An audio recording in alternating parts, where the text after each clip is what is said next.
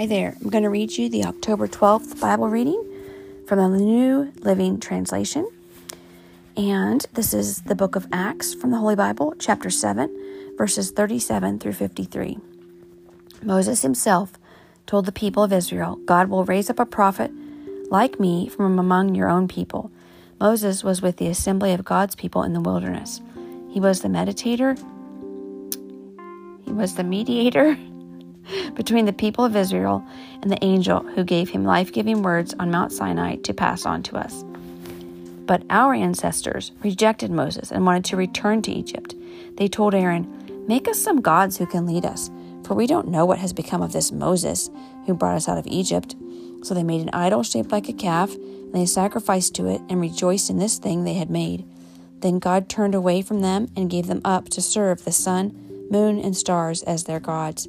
In the book of the prophets it is written, was it to me you were bringing sacrifices during those 40 years in the wilderness, Israel? No, your real interest was in your pagan gods, the shrine of Moloch, the star god Raphan, and the images you made to worship them. So I will send you into captivity far away in Babylon. Our ancestors carried the tabernacle with them through the wilderness. It was constructed in exact accordance with the plan shown to Moses by God. Years later, when Joshua led the battles against the Gentile nations that God drove out of this land, the tabernacle was taken with them into their new territory, and it was used there until the time of King David. David found favor with God and asked for the privilege of building a permanent temple for the God of Jacob. But it was Solomon who actually built it. However, the Most High doesn't live in temples made by human hands, as the prophet says, heaven is my throne, and the earth is my footstool. Could you ever build me a temple as good as that? Asked the Lord. Could you build a dwelling place for me? Didn't I make everything in heaven and earth? You stubborn people, you are heathen at heart and deaf to the truth.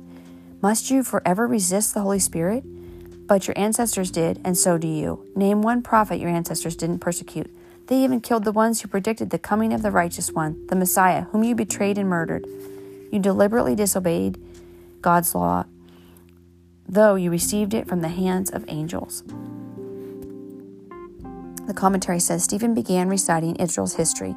As he did this, he brought up many examples of how the Israelites had disobeyed God.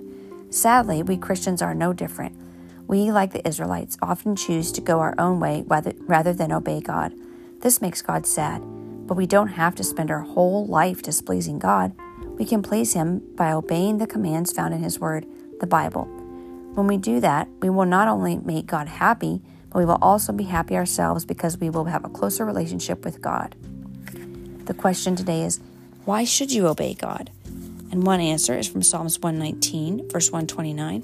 Your decrees are wonderful. No wonder I obey them. Psalms 119, verse 129. Thank you for joining me. If you know how and you're allowed, or if you are a parent listening and know how, you can follow so you can see what else I put out on this podcast. See you tomorrow for the Bible reading.